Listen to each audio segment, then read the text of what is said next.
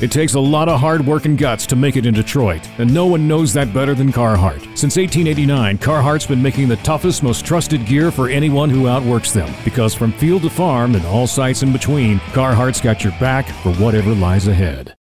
This edition of the Road to Detroit podcast is dedicated to the memory of one of the great all-time Detroit Tigers, Bill Freehan, who we lost last week at the age of 79, started out his minor league career in 1961 playing for the Knoxville Smokies of the South Atlantic League, then played a year in AAA with the Denver Bears back in 1962, and all he did was go on to become an 11-time All-Star in Major League Baseball, a 5-time Gold Glove winner, and a winner of the 1968 World Series. We will never forget that play at home in Game 5 of the 1968 World Series when he blocked home plate and stopped Lou Brock from scoring a decisive run that would have given the Cardinals a World Series. Instead, the Tigers were able to rally and win the World Series against the Cardinals.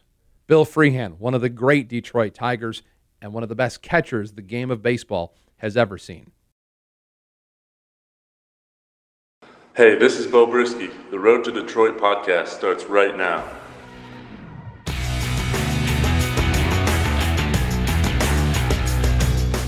Here's your host, Dan Hasty.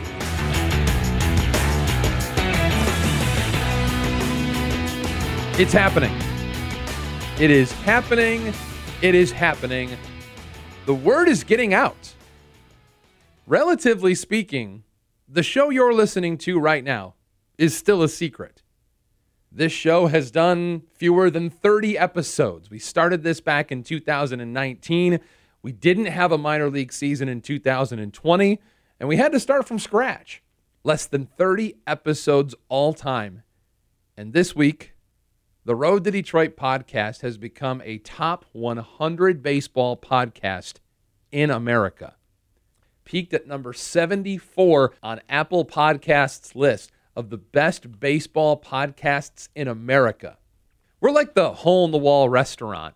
The chef has been there his whole life, and there's like 10 tables, but it's always full. And if you want proof of how much the Tigers care about their minor league system, how about the fact that they're the only team with its own weekly podcast dedicated to the minor leagues?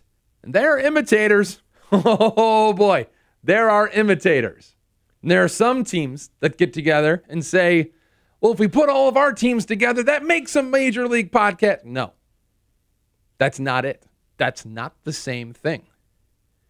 And there are some major league teams that have done podcasts dedicated to their minor league teams, but they're not weekly, and in some cases, they're not even monthly. We're the People's Podcast. We're the Players Podcast. We've now had multiple players come in and say, this is the show I listen to. This is where I find out about the other guys in the system, the guys I've played with down in Lakeland. We all share this space together. With that being said, we would love if you rate and review this show. The ratings help us a ton. The reviews help us even more. After this show, we have 4 more podcasts here in the regular season as we cover up and put a bow on minor league baseball season. You rating the show, you reviewing the show, that means everything. It takes 5 seconds. Stop what you're doing, rate the show. I will now take this time to pause and allow you that opportunity.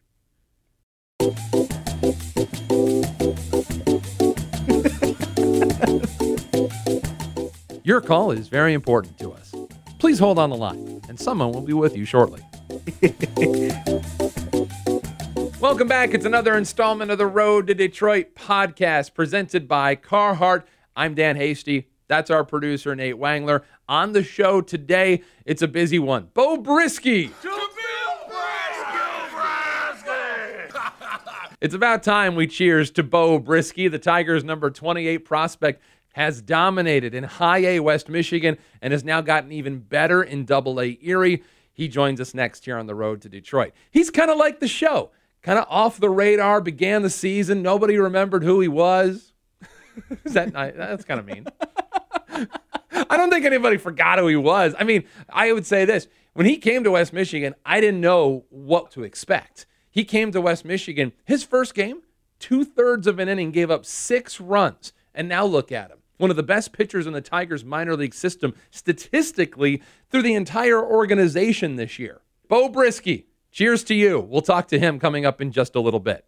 We'll also be joined by David Chadd, the Detroit Tigers assistant general manager. It is a busy day here on the Road to Detroit podcast. Let's get to the news. Well, I know we are a podcast dedicated to the minor leagues, but when something happens that's nearly unprecedented in baseball history, Dan Dickerson said it best. There have been 20,000 players that have played Major League Baseball, and only 28 of them are members of Major League Baseball's 500 home run club. 1-1. Fly ball right center. Deep. Got a chance! 500! Miguel Cabrera has done it! The high five to Santiago as he rounds third, and his teammates pour out of the dugout, and this crowd in Toronto on their feet. Miguel Cabrera with a home run on Sunday in Toronto added his name to the list. Congratulations to Miguel Cabrera. See, that's the difference. That's the difference with the show in 2021 versus 2019. The players that we talked about in 2019 are now meshing with those big leaguers on the roster. That continues to filter farther and farther in. The players we're talking about now, just wait till next year and watch those players find their fit within the players on the current roster. We've got a lot to get to throughout the different levels of the minor leagues, but we've got a big promotion. Now, it might not be as big as when Spencer Torkelson and Riley Green and Nate Wangler all got promoted to AAA. I didn't hear this. News to me. Yeah, did you not report? But there was a significant move on Monday. Colt Keith, the Detroit Tigers' number 12 prospect according to MLB Pipeline, has been promoted to West Michigan. Numbers this year have been really good. Batting average of .320, on-base percentage of .436. Our buddy Chris Brown, who writes for Motor City Bengals, actually had a great tweet. He said that Colt Keith leaves low A ball as the best offensive player in terms of weighted runs created, aged 20 or younger for the Tigers since at least 2006. You've got to go back to the season Cameron Maybin was having almost 2 decades ago. That's a really big deal. The fact that Colt Keith is coming up to West Michigan for only the final 4 weeks of the regular season, that's a big deal. That'll set the groundwork for next season. He has earned it with a phenomenal year in Lakeland, but that's exciting. Really looking forward to watching Colt Keith in West Michigan. Colt Keith promoted to the West Michigan Whitecaps of High A. Let's do the on-ramp. To the Complex Leagues on the backfields of Lakeland, Florida. The Florida Complex League East and West Tigers. In the East, Manuel Sequeira, a 6-game hitting streak that ended on the 19th. He finished the week with a pair of doubles as well as his 7th home run of the season. He is hitting for more power than I think anybody expected. On the West side, Roberto Campos hit a couple of home runs, had 3 runs batted in. Off to Low A Lakeland, the Flying Tigers won 2 out of 6 against Jupiter. Ben Mulgary starting to really hit the ball well down in Low A, one of the 2021 Tigers draft picks. He played his college ball at Northeastern, that's in Boston, was the Colonial Athletic Association tournament's most outstanding player. And all he's done since going to Lakeland is hit .342 with an on-base over .400. You're probably looking at a future leadoff man through the levels of this Tigers farm system. Meanwhile, another player promoted from Lakeland to West Michigan, Eliezer Alfonso. He went 6 for 20 in the series against Jupiter, drove in a pair of runs. Very excited for him to come back to West Michigan. He started the year with the Whitecaps, played 38 games, did not hit a single home run. Then he goes down to Lakeland and he plays 39 games and he hit 7 home runs. Increased his numbers across the board. He was phenomenal. Very happy for him to finish the season in West Michigan. Hoping we get to see a little bit of that power that he was saving for down in Lakeland. And then last but not least, Colt Keith. Of course, the reason he was promoted to West Michigan. He hit safely in 5 out of his 6 games against the Hammerheads. The former Gatorade Mississippi High School Baseball Player of the Year had a double and a triple, drove in 3. Off to High A, West Michigan. The Whitecaps won the first 3 games of their series against the San Diego Padres affiliate, the Fort Wayne Tin Caps, before dropping the final 3. Daniel Cabrera hit safely in 4 out of 6, had a double, a triple, a homer, drove in 5 runs. I got to say, we haven't had very many home runs in West Michigan this year, but Cabrera's might have been my favorite. Whitecaps and LMCU Ballpark are on the list of the top 5 hardest ballparks to hit a home run in all of minor league baseball. But not for Daniel Cabrera. Here's a high fly ball to right. That one's over and gone. I love when Daniel Cabrera makes us look silly. 2-run shot here in the 3rd. It's 5-1 West Michigan. Meanwhile, Jake Holton, the former Creighton Blue Jay who had a good start to his season down in Lakeland, he earned the promotion to West Michigan. 7 for 21 since joining West Michigan with a pair of doubles and 3 runs batted in. Meanwhile, a really good week for Gage Workman, who continues to hit the ball really hard, just trying to do it more consistently. He finished the series against Fort Wayne 8 for 20, 4 doubles, a pair of runs batted in. That's kind of where you want Gage Workman. When he does hit it, he hits the ball hard. Meanwhile, on the mound, Brendan White matched his season high in strikeouts with 9 in back-to-back starts, when 5 innings against the Fort Wayne Tin Caps on Saturday allowed a pair of runs while matching his career high in punch-outs. Off to Double-A Erie. Erie 1-1. Erie 1-1. That's hard to say. Erie 1-1 out of 6 against Richmond. Eric De La Rosa hit his first Double-A homer. Congratulations to EDLR. He finished the series with a pair of doubles and an RBI. Not bad for a young man that was cut from a college baseball team not too long ago. Josh Lester, 5 for 13. He was sent down to Erie, ended up with 3 RBIs on a double and a pair of homers coming in the same game. Off to AAA Toledo. The Mud Hens, that's a fun team right now. They won 4 out of 6 against the Indianapolis Indians, and some of the reasons why will not surprise you. Spencer Torkelson, a double, a triple, a pair of RBIs in his first week with the Mud Hens. Riley Green, first AAA home run. Meanwhile, Ryan Kreidler may have hit better than both of them. 11 for 20 in his first week in AAA. You think he's having fun? 2 doubles and homers in back-to-back games while driving in 4 runs. Meanwhile, Cody Clemens finished the series against Indy with a 4-game hit streak, a double, hit his 12th home run on the season. There's a look at the on-ramp. The Road to Detroit podcast continues. I love when we can dip into both aspects of this team. We are a podcast about the minor leagues, but this team is now in a different place. Now we need to understand how the prospects that we've been talking about for now 2 seasons, how those players begin to coexist with the players already in Detroit. One of the people who dedicates just as much time to the major league side as he does to the minor league side is Detroit Tigers assistant general manager David Chadd. David, thanks for doing this. Always good to see you. Oh, thanks for having me. I appreciate it. We have a lot to get into. You embody this perfect balance between major and minor leagues. So before we get into kind of the nuts and bolts, how do you balance that time? Well, I think it's, obviously you try to balance your time between the major league season, the minor league season. You try to get around and see all the affiliates. I've done a little work internationally as well over in the Dominican Republic. And I'm really just going around making sure, following our young players, seeing how their development process is working, helping out in any aspect I can, and still keeping my hand on at the major league level with Al, with whatever needs he might have at the major league level. As it pertains to this rebuild, I think of the last time we had you on, because we had you on the show, the last episode of season 1, back in 2019, where the central focus of our show was Casey Mize. Sure. It was Matt Manning. It was Tarek Skubal. And now fast forward to where we are today, it's kind of that 3-headed monster. What is it? What is this, basketball? Like, when did the big 3 start becoming a thing? But now it's Spencer Torkelson, Riley Green, Dylan Dingler, and obviously some of the draftees we can get into maybe a little bit farther down the road. But you have other young pieces now already on the big league roster. So now when you're moving players from Toledo or from Erie, some of those guys have started to, trickle up to Detroit. It's a good problem to have, right? Because now you have to decide what you're going to do with some of these guys. So how do you navigate within that? Because now you have some of these names and some of these pieces. Well, I think it's impactful. I think you can never have enough talent in your minor league system. I mean, we're looking at the progressions right now. Derek Hill, Akil Baddoo,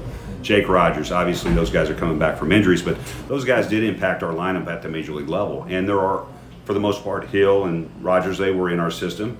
And, to watch the progression between the minor leagues all the way from A-ball to AA to AAA to the major leagues, and then seeing that impact at the major league level is important. We're watching the same progression now with Torkelson, Green, Dingler, Kreidler. We're seeing that same progression grow. And you have to have that in an organization. You just can't go out and sign major league free agents to build your team. You have to continually have depth in your system. That depth comes from minor league signings. It comes from the amateur draft, the international draft. And Scott Pleiss and his staff have done an excellent job in the amateur draft, in my opinion, to help rebuild and stock this minor league system. Yeah, somebody was making this point, and I think back to 2003, 2004, and obviously this is going back a ways now, but when the Tigers started to dedicate different types of resources to improving the major league team, and then, of course, Lightspeed to 2006 in the World Series.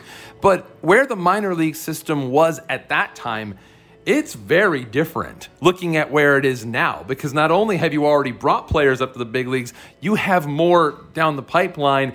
And I would have to imagine that works as a huge negotiating tool when you eventually do decide to make that leap and to go after free agents. Yeah, I think there was a period of years there we're trying to win it all at the major league level, so we were trading our minor league pieces to win at that level. And hey, that was in my opinion, that was the right approach at that time. We were that close to doing it. Got to the World Series twice and came up short. But now, with the vision of Chris Ilitch and Al Avila, we're going to draft, develop, and keep. And that's what we're doing now. And then we're going to get to a point where we're going to see the Greens, the Torkelsons, the Mize, the Skubals, the Mannings, see all these guys at the major league level where we can piece around them to go back and try to win that world championship. And that's the direction we're going in, and that's where we're heading. And I think not only at the upper levels, I'm seeing talent at the lower levels. Like I said, I was just over in the Dominican Republic. I see a lot of talent over there. So this organization is moving in the right direction, not only at the major league level, but the minor league level as well. You start the season 8-22, and then you go 50-43 since that time. And like we said, it's with players who are probably going to be a part of this thing as it goes into taking that next step. So let me ask you this. Did you expect the big league success this year? I mean, the Tigers are not in a position to make the playoffs right now, but to have the success they have had, what aspects of this season has taken you by surprise? Well, I don't think I was surprised. After working the first spring training with AJ and his staff, and AJ's vision is he wants to win. He's here to win. It doesn't matter. He wants to win game. He wants to win series. He wants to win month. And if you take care of that, you'll win over the period of time. Now, you do have to have talent to win at the major league level. We all know that. We feel like we are producing some talent that's enabling him to win with his staff, even with the injuries that we've sustained. But I think it all starts at the top. It's direction at the top, and it's the leadership role that he's given our players that, hey, this is what we expect. These are the expectations. Now we got to go out and do it. And so with the veteran players that we have around our younger players, they've instilled that as well. The Robbie Grossmans, the Jonathan Scopes, they brought that leadership into that clubhouse. Guys, Miguel Cabrera, of course, without saying that we're here to win. Baseball doesn't know how old you are or how many years you've been playing, but we're here to win. And that's the mindset coming all the way from AJ all the way down. Yeah, it's kind of refreshing, especially and then to see the announcement of the extension with Jonathan Scope, somebody who wants to be here, somebody who obviously sees the vision that you guys are seeing and understands where this thing might be headed. So as it pertains to the big leagues and based on what you've seen, I'm just asking for David Chad's opinion here. What questions in your mind have been answered based on what we've seen from these guys this year, and maybe what questions still remain? Well, I think the general questions that have been answered is the expectations from AJ to his players. Like I said earlier, his expectations is that we go out and we're about to win every game. There is a certain mindset in that clubhouse now that, and it's not only the position players, it's the pitchers as well, it's a coaching staff, it's the strength coaches, it's the trainers. We got to get better every day. That's the mindset that I've seen delivered since spring training.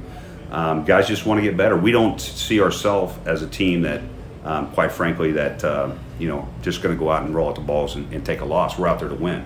It doesn't always end up that way with wins and losses, but we're trying. Our AJ's expectations are that we go out and we perform every night. We give everything that we have. We leave everything on the field, and that's pretty much what the players are doing. Talk to me about AJ, because when it got off to that tough start, that 8-22, I felt like we were hearing a lot of same old, but something happened. What happened? Yeah, I really can't put my finger on that. What happened? But again, I think it goes back to his expectations in the coaching, his expectations of his coaches, the coaches' expectations of the players, AJ's expectations of the players, and that's that we're here to win, and it doesn't matter who we're playing or when we're playing them, we're here to win. And so we did get off to a tough start, and we rode that storm a little bit, and we got better, and then we suffered some injuries. We're getting some players back that I think can help us, and we show up every day play the game to win and minimize our mistakes on the field, and good things will happen. There was a former GM in Major League Baseball that once told me, I think I asked him, if you had the choice between having the best pitcher on the field or on the mound that day or the best hitter in a particular ball game, which one would you choose? And they said, give me the best pitcher, because if I have the best pitcher, I know beyond a shadow of a doubt that I have a chance to win that day. Well, Chris Fetter has been taking guys who have been looking for success through their minor league and even sometimes a major league career and finding a way to squeeze a lot of toothpaste out of that tube, and has been creating value and has been finding a chance to get these guys success.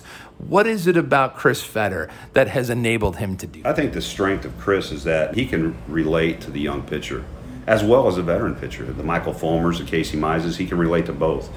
He has such a calming way that he teaches and such a strong understanding of the technology that he can speak that language to these young pitchers that are coming up, the Mizes, the Mannings, the Skubals, as well as the Michael Fulmers, the Matt Boyds. So he can touch everyone, and he does it in such a way that of respect. And our pitchers understand that, they know that, and they grasp what he's telling them.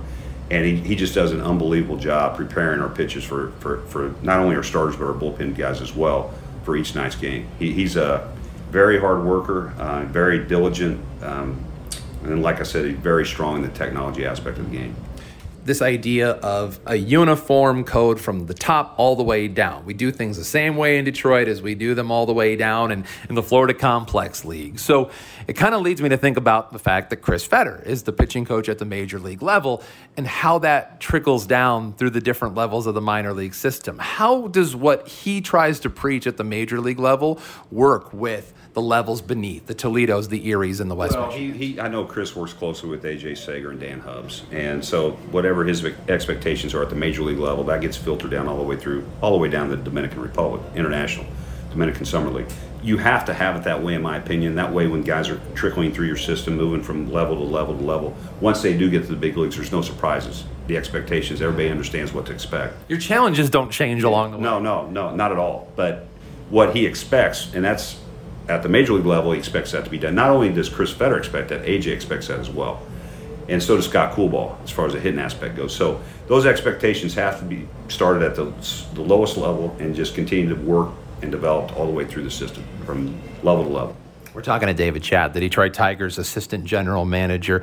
The big news that came down about a week ago was the mass movement throughout the minor league system, was the promotions of a guy like Spencer Torkelson, Riley Green, Ryan Kreidler, Brady Policelli. They all get the bump up to AAA Toledo. And in the case of Green and Torkelson, of course, a lot of eyeballs on those two as they've been working through the minor league system this year. It's hard to believe that in a guy like Torkelson's case, 3 months ago, he hadn't played a professional baseball game, but yet here we are. So what was the talk internally about what made them ready for that leap? Well, I think it's the old saying in player development that we don't tell the players when they're ready to move. They tell us when they're ready to move by performance. And all those guys were performing at a high level and very well. And we just thought we had, as an organization, we needed to continue to challenge them. Ultimately, they're going to play in the big leagues, and we need to get them ready for that. And they've proven they can handle the high A level. They proved they can handle the double A level. So we're going to put them in AAA and see what happens there, in which I think they'll be fine, all of them. And they all pretty much have gotten off to a good start. Sometimes you do move a player because of necessity. There's an injury and you have to fill in at a certain time. That happens. But for the most part, it's based on performance, and all three of those guys were performing great. So, in Erie, the Seawolves were probably a couple of games farther back out of their potential playoff run, whereas a team like Toledo, a little bit closer, a little more in the thick of it. But I keep coming back to the fact that Toledo's playing more games this year. They literally have more games to play because AAA added on some more games at the end of the season. Did that have any bearing on moving these guys up? Not really. We certainly take notice of the affiliates that are winning and losing, and we like our players, obviously on winning programs, but that doesn't really have an effect as far as us moving a player or not moving a player. We just look at what's best for the player, what's best for the organization at that particular time. The fact that Toledo is playing more games is really of need because of the Major League season. The Major League season now is going into October, so we got to have a AAA season that's going to cover in case we have an injury at the Major League level. So it is good for those three guys to go up there, and they'll get more at-bats, they'll get more experience, and it'll be good for them, and it'll be good for us as an organization. Yeah, we've been watching Spencer Torkelson. We've seen Riley Green, who was just having one of the best seasons for a player going up against 2-, 3-, 4-year-old or competition. But I'm interested in what your take has been on Riley this year, because some people have said that, we're starting to throw around the S word, and that's special with Riley Green. Yeah, he is. I really believe he is. For a player like Riley at a young age to do what he's done on the field, and just the way that he handles adversity, the way that he handles certain things in a game, certain pitches in a game, certain defensive situations in the game. For a player that young to be able to do that, and we knew it early when we brought him over from minor league camp to big league camp as a young player at 18 years old, and he showed us really what he had at that age. We thought we were onto something really pretty special here. So, and he's done nothing but go out and do it day to day. I just came off a trip from up in Erie, and he was unbelievable, really, for those 5 games. So you're the reason he got promoted. I'm not the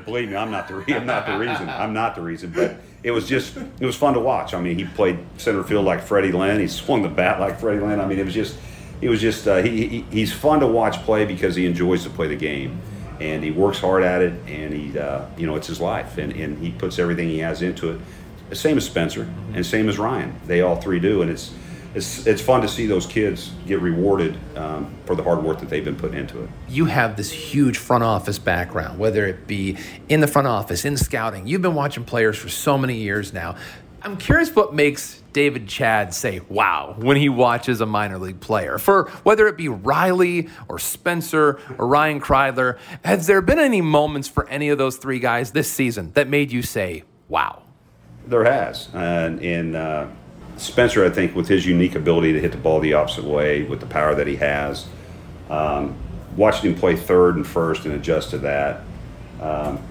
Riley playing center field and making some of the catches he makes, and then Ryan playing short to what he does on the defensive side of the game as well as the offensive side of the game. They're just fun to watch, and when you take note when you see certain players and how they play the game, and it's just not one game; it's over a period of time of what they do on the field that gets you excited. A couple of weeks ago, it was Reese Olson on the mound in West Michigan. And he came out and he threw exceptionally well. He went 6 shutout innings, then he went to Lake County and he went 5 innings, striking out 10. But my favorite Reese Olson moment came 2 days before his first start in West Michigan. And that's when somebody came into the press box and looked down at the dugout and said, Dan, who's the new bat boy? And I said, I think that's Reese Olson. So my question to you is, how does 96 miles an hour come out of an arm and a body like that? You got me. It's physics, I guess. I have no idea. I remember saying the same thing about Tim Lincecum when he was in college. I'm like, he's a bat boy in this club. And anyway, it's just, some guys can do it. I have yet to see Reese Olson. I can't wait to see him in Erie. But I've heard tremendous things about him and his ability and how he competes on the mound, and I'm excited for him, and I'm glad he's with our organization for sure. Meanwhile, you promoted Bo Brisky, or the player development side promoted Bo Brisky, and he had himself a phenomenal start to the season here in West Michigan. He really prides himself on a changeup, and to find a swing and miss changeup at this level, it's not that common. So what have you noticed about Bo, and why has he been able to carry that success to Double-A? I think that's just it. I think he has 3 pitches that are effective, and it's not like he's an 87, 88 guy. He just gets it up to 95. He keeps hitters off balance. He throws strikes, and he competes. And like I said, players will tell you when they're ready for that move, and he showed us here that he was ready to make that next step, and Reese as well. So I just think it's what makes him successful is just that. It's the ability to throw those 3 pitches. Now we look at what the major league team is doing. We see that the minor league teams are doing. The Toledo team is just must-see right now. So when we turn the page on this year, and maybe when we're 5-10 years down the road, what do you think we'll look back on this 2021 season and say, 2021 did this in the long scope of things for the Tigers rebuild? I think a big improvement, a successful improvement at the major league level. I think we've seen big improvements at the minor league level. I think their national publications some have somewhere as high as 3, as low as 6. So I think the 2021 season's bright, and I think a lot of that has to do with our manager at the major league level. I think he set a different tone for the organization when he came here, and the expectation is develop and win, and that's what we're doing. David Chadd, the Detroit Tigers assistant general manager. It is fun to be having fun again. Watching this major league team do what they've done this year, it's been a breath of fresh air, and I know you've enjoyed every second of it as well. Thank you very much for joining us here on the road to Detroit. Thank you. Appreciate it. That is David Chadd right here on the road to Detroit.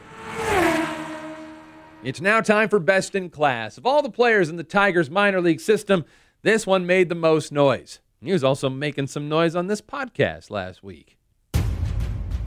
We've ever seen. Here's one hit in the air, deep right center.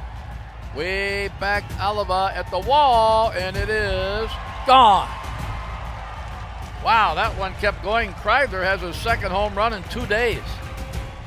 Ryan Kreidler officially making AAA look like a video game. He went 11 for 20. For those of you at home, that's a .550 batting average with a .609 on-base percentage. It's okay if the numbers don't stay that high the rest of the season, but what an opening week for the Toledo Mud Hens for Ryan Kreidler. He was on another level this week. On top of that, when we talked to Ryan last week, he was rated the Tigers' number 19 prospect. And then, during this past week, MLB Pipeline updated their rankings, and now Ryan Kreidler has become a Tigers top 10 prospect. He currently rates at number 10. We talked to Greg Gagne of the Erie Seawolves radio network. He said Ryan Kreidler was the best defensive shortstop he had ever seen during his time in Erie. So if he's playing defense at that level, and he's hitting the baseball the way he has been, and look, it's inevitable AAA pitchers will start to adjust, but Jim Leyland told us this a while ago. He said, if you can hack it at AA, you're probably going to the big leagues. That jump from high A to AA is considered to be the hardest one in the system. Well, Ryan Kreidler never played A-ball. He only played short season. And look at him now. He's found a way to not only have success in Erie, but he's found a way to increase and add to it as he's gone to AAA Toledo. Not too shabby for the former UCLA Bruin and fourth-round pick of the Tigers back in 2019. Congratulations to Ryan Kreidler. He's a 2-time winner of this year's Best in Class award.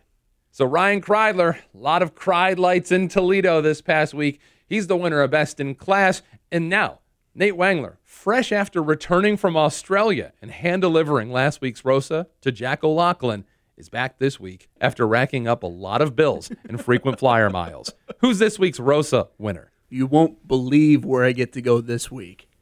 Lansing, Michigan. Yay. So you go from frequent flyer miles to what, the bus? Yeah, exactly. I'll just drive there. But Brendan White is the winner of this week's Rosa. You know what's interesting? Back in June, he was really putting up some impressive numbers. 19 innings pitched. He only allowed 1 earned run that entire month before being awarded Pitcher of the Month, minor league Pitcher of the Month by the Detroit Tigers. And then June comes around and teams start to figure him out a little bit. 20 earned runs through 29 2/3 innings. And you start to wonder about Brendan White. He has that one really good pitch, his slider. It's his dominant pitch. But when are the other pitches going to start to complement it? And I think he's kind of figured it out in the month of August. Over his last 2 starts, 10 innings pitched, 18 strikeouts. He's 0-1 over that stretch, but the offense hasn't necessarily produced for him. But I think he's starting to figure out where to locate his fastball and really attacking hitters well at the high A level. We shouldn't forget about Brendan White. I still think he has a lot to prove in his time in the minor leagues. He is the winner of this week's Rosa. He's got a slider over 3,100 RPMs. That is an elite spin rate. No surprise that Brendan White has found success with it before season's end. You know, if you hurry, you can actually meet him at the ballpark in West Michigan. Then you don't even have to go to Lansing. That's a bit of a drive still. I mean, I'm sure you're jet lagged from what happened last week. All right, so you got this? I can go? I don't. I don't have this. Yeah, right. Congrats to Brendan White, the winner of this week's Rosa. The Road to Detroit podcast continues. You know, to some, the Road to Detroit podcast is still very, very much a secret.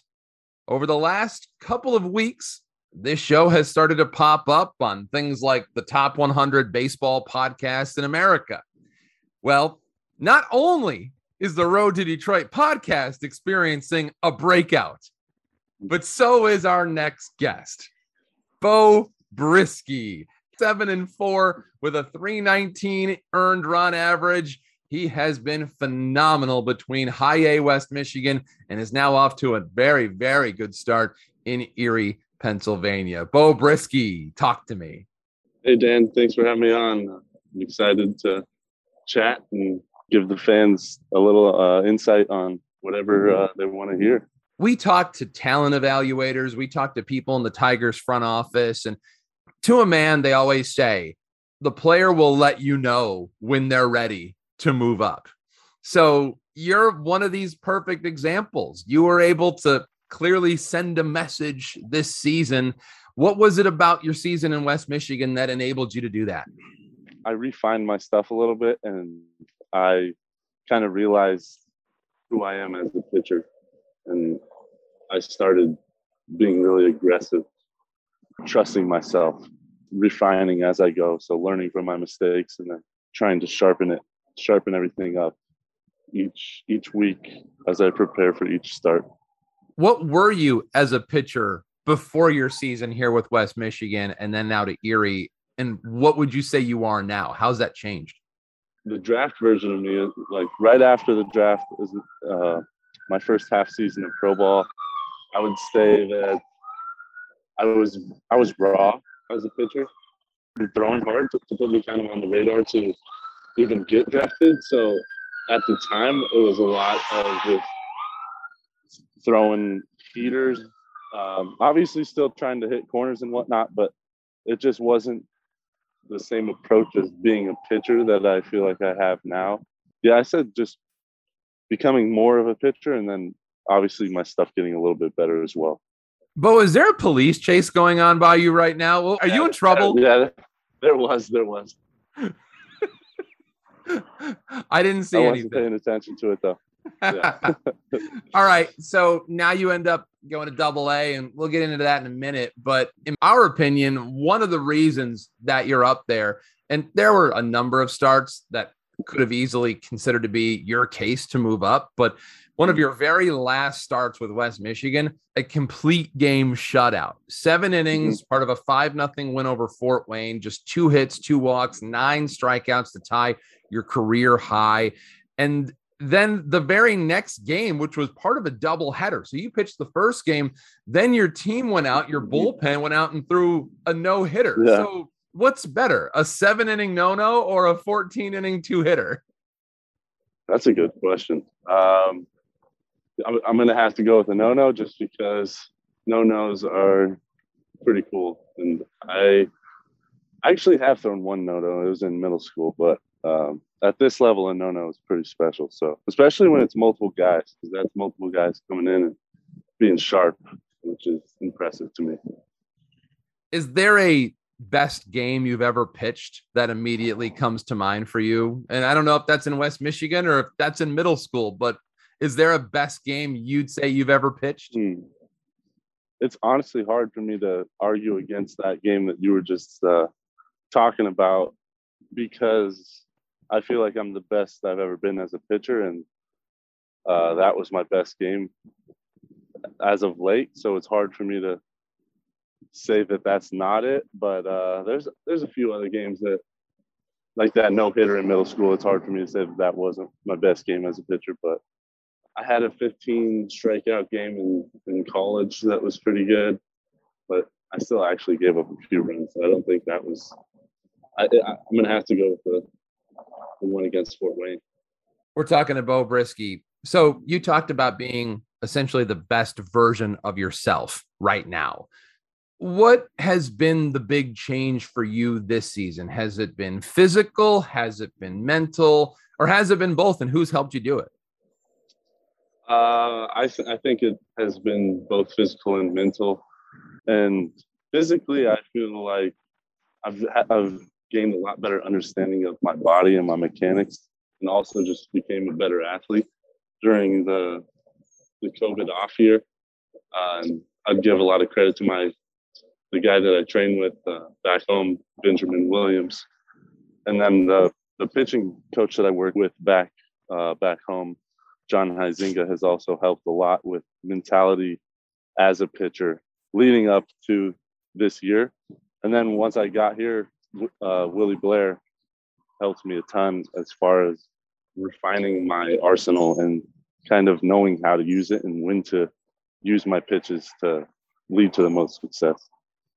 What is your favorite pitch to throw? My favorite pitch to throw is probably I guess it depends on the situation, but probably a clean four-seam fastball right on the corner. I don't really think that there's not really much you can do to that as a hitter, with that as a hitter. And if you're throwing that consistently as a pitcher, you're probably going to have a good day. Somebody said to me when they saw you pitch the first time in West Michigan, they said, it is rare to see somebody so young and at this level with this good of a changeup. And personally, I think that might have been your ticket into getting yourself here as an established prospect here in the Tigers organization. I think you already were one. I think it just now is people are starting to catch up. But I think the changeup is a really, really hard pitch to refine, but you're somehow doing that. So tell me about that pitch and then what you do to feed off of it. That pitch that's throughout my career. It's probably always been my best pitch, my best off-speed pitch. And really it started in high school. My coach had showed me a grip in high school. And from that point on, I just played catch with it every single day. I long tossed with it. I threw it as hard as I could. I threw it close. I threw it, honestly, almost as much as my fastball for quite a while in catch play, just trying to develop a feel with it. Because at the end of the day, the changeup is usually the hardest pitch to get a feel with. And if you have the feel with it, it definitely makes your fastball a lot better, but I think it makes everything in your arsenal a lot better just because it's just the equalizer. If it's on, it's just you can throw it in any count, and if it looks like your fastball, it's going to give hitters a lot of problems. I saw your college numbers. Didn't you play for Glendale and hit like 300 as a sophomore?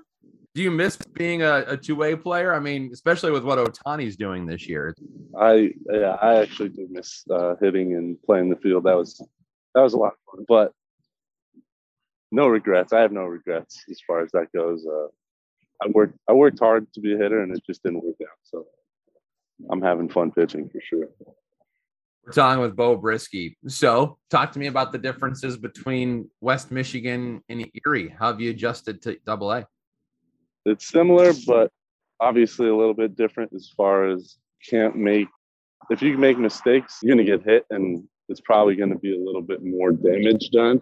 This is the biggest thing that I've noticed. If you leave stuff middle and you're predictable, especially, you're going to get punished for it. And then other than that, it's probably guys are spinning on put away pitches a little bit more often. So you got to I think you just need to command the ball a little bit better.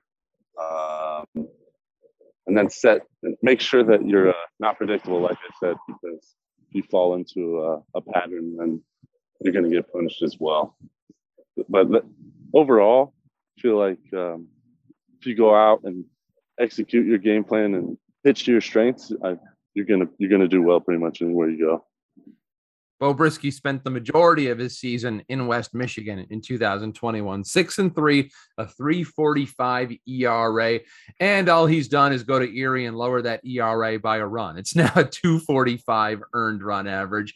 You were selected in the 27th round back in 2019, and truth be told, I don't know if we've ever had a former 27th round pick on this podcast, so we get the chance to talk to a lot of high draft picks. So in talking to you, I think you've got an interesting perspective on what it's like when you just need that opportunity, when you're just looking for someone to call your name. What are the challenges associated with being somebody picked later in the draft as opposed to earlier? The room for error is just a little bit smaller if you're picked later, just because you're not thought of as the same level of prospect as the guys that are going earlier than you. But at the end of the day, you still get the opportunity to go out, compete, and show what you can do. So I feel like it is kind of an even playing field in that sense. When you're out on the mound, I don't really care what round the guy I'm facing was drafted in. I'm just trying to get him out, and I'm sure that he's thinking the same thing. So in that sense, I think it's really cool. But really, it just allows for you to kind of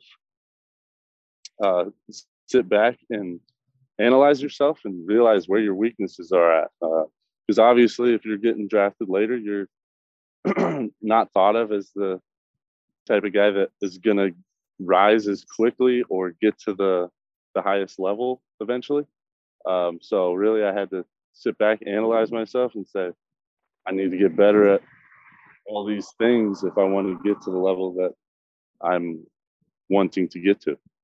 I would say you've played with some of the biggest prospects in this Tiger system, at least a good chunk of the year. I know you started in West Michigan. You had Spencer Torkelson. You got to Erie where Riley Green and Spencer Torkelson were playing. So you haven't had to pitch to some of these uber prospects, some of these guys, but that doesn't mean you haven't. And you've put a lot of work in. So based on the guys that you've played, I know you do keep an eye on some of the guys around baseball. You have a pretty good idea of who's who and what's going on. Are there any particular sequences, strikeouts, matchups that you faced against a certain hitter this year that you said, yeah, you know what? I did it right.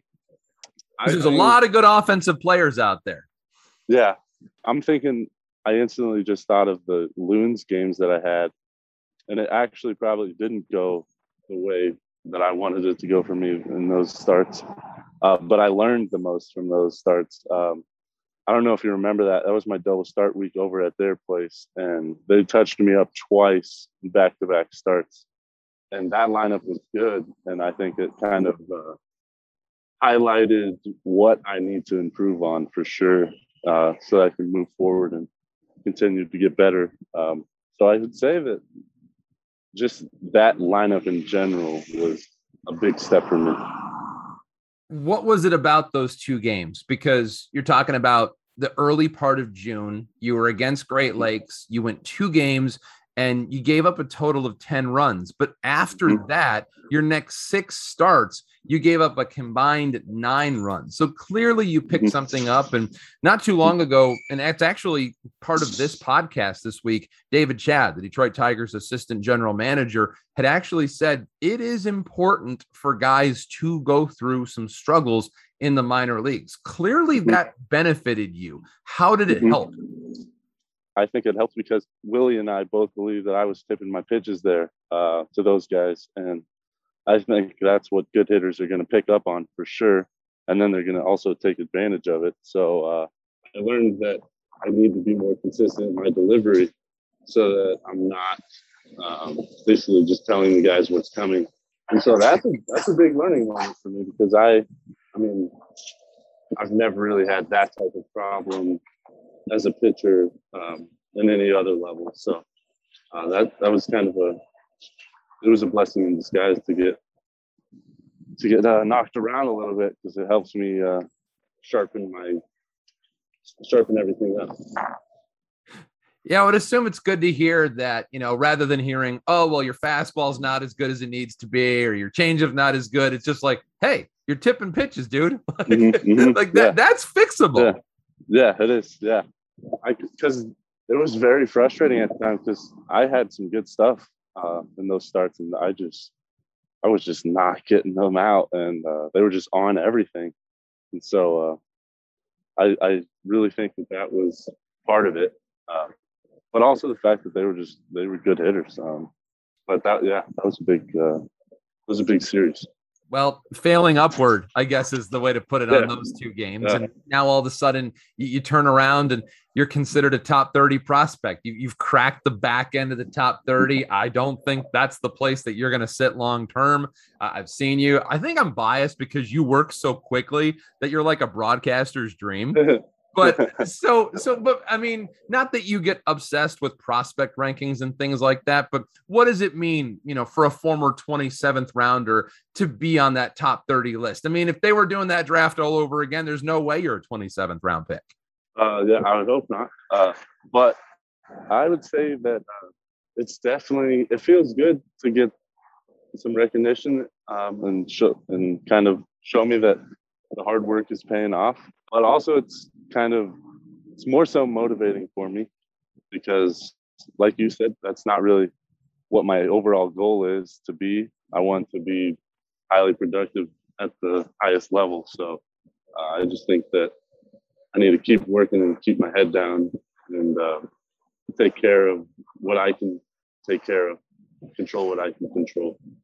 Yeah, I don't think Beau Brieske will be getting business cards made with the phrase Tigers number 28 prospect. I think we're going to wait on that a little bit longer. We're talking to Beau Brieske here on the Road to Detroit podcast presented by Carhartt. And I'd be remiss if I didn't bring this up because you said something to us that I have never had a pitcher say to me before. And this is something that I haven't forgotten and I've always appreciated about you. It was a day where I was in the Whitecaps locker room. I was going, I think, to talk to Brendan White after a particular game. And you, I think, were sitting next to him or close by him. And as I was getting Brendan White for a pregame conversation, I said to you something to the effect of, hey, just so you know, we want to have you on pregame, but you're starting today, so I'm not going to bother you. And you're the only person in my years of doing this that actually came up to me later and said, hey, Dan, just so you know, I don't care about stuff like that. You can talk to me on a day that I'm starting. So first of all, I love that. That was like a unicorn situation. Never seen that in my life. But take me through your game day routine on the day of a start, because some guys, you can't even look at them. Honestly, that is a big thing that I've tried to work on this year. I've tried to be the guy that does the same routine right from the time I wake up and try to be locked in right from that moment. And it just honestly did not work for me. I think it is more beneficial for me to wake up and just take it like it's another day, be loose. And then when the time comes for me to lock in, it's easier for me to kind of switch that gear. It's kind of tiring for me to be locked in from the get-go. So that's kind of just part of my plan, is to be loose and just kind of take the day as it comes to me. So if there's an interview that morning, then that's all right. But at the end of the day, I will be ready for when I go out on the field and get ready for my start. That is refreshing on every level. And again, if you're going to waste energy, do it on the mound. Don't do it before you're starting. Yeah. I learned that lesson the hard way. Yep. Again, another reason, failing upward, right? I mean, this is what this whole process is, this whole development is, and you are an example of it as much as anybody. Beau Brieske, I'm so happy for you. We're all rooting for you. It's been a phenomenal year. Very excited to see what next year brings, and obviously the seasons ahead. Beau Brieske, thank you very much for joining us here on the Road to Detroit podcast. Thank you very much for having me, Dan. It was a fun interview. Thank you. It's now time for the road ahead. Lakeland's off to Dunedin for a 6-day, 7-game series against the Blue Jays. They've got a lot of the new 2021 MLB draft picks there, which is making Lakeland an interesting watch. While West Michigan, they take off to the state's capital for a 6-game series against the Lansing Lugnuts. Erie's on the road as well. They take on Bowie for the next 6 days against the Bay Sox, and Toledo hosts St. Paul for a 6-game set. Going to be fun watching Toledo over the next couple of weeks as they finish out their season. They have a few extra games this year. Major League Baseball added some games to the AAA schedule. So guess what? When all the other teams are done, Lakeland, West Michigan, Erie, we get bonus baseball for the Mud Hens, which means we get more Riley Green, we get more Spencer Torkelson, we get more Ryan Kreidler, and you love to see it. I don't think anybody will have any problems with that. That's a look at the road ahead. Huge thanks this week to Bo Brisky. Cheers. Bo Brisky joining us here on this edition of The Road to Detroit. I love the fact that Bo just doesn't overthink it. When we talk to him about his pre-start routine and how he thinks about every game, the day of game, and how he tries to put it all together, he honestly just doesn't want to overthink it. And that's something that, this game, you don't even want to think that much. No thinking. Bo Brisky hasn't overthought it, and he has shined in the Tigers minor league system this year. And also a huge thanks to David Chad. Nobody else can blend the major and minor leagues together and allow us to understand how these two entities can coexist with one another. I think David Chad was fantastic. That's all for this week here on the Road to Detroit podcast presented by Carhartt. For our producer, Nate Wangler, I'm Dan Hasty. And until next week. See ya!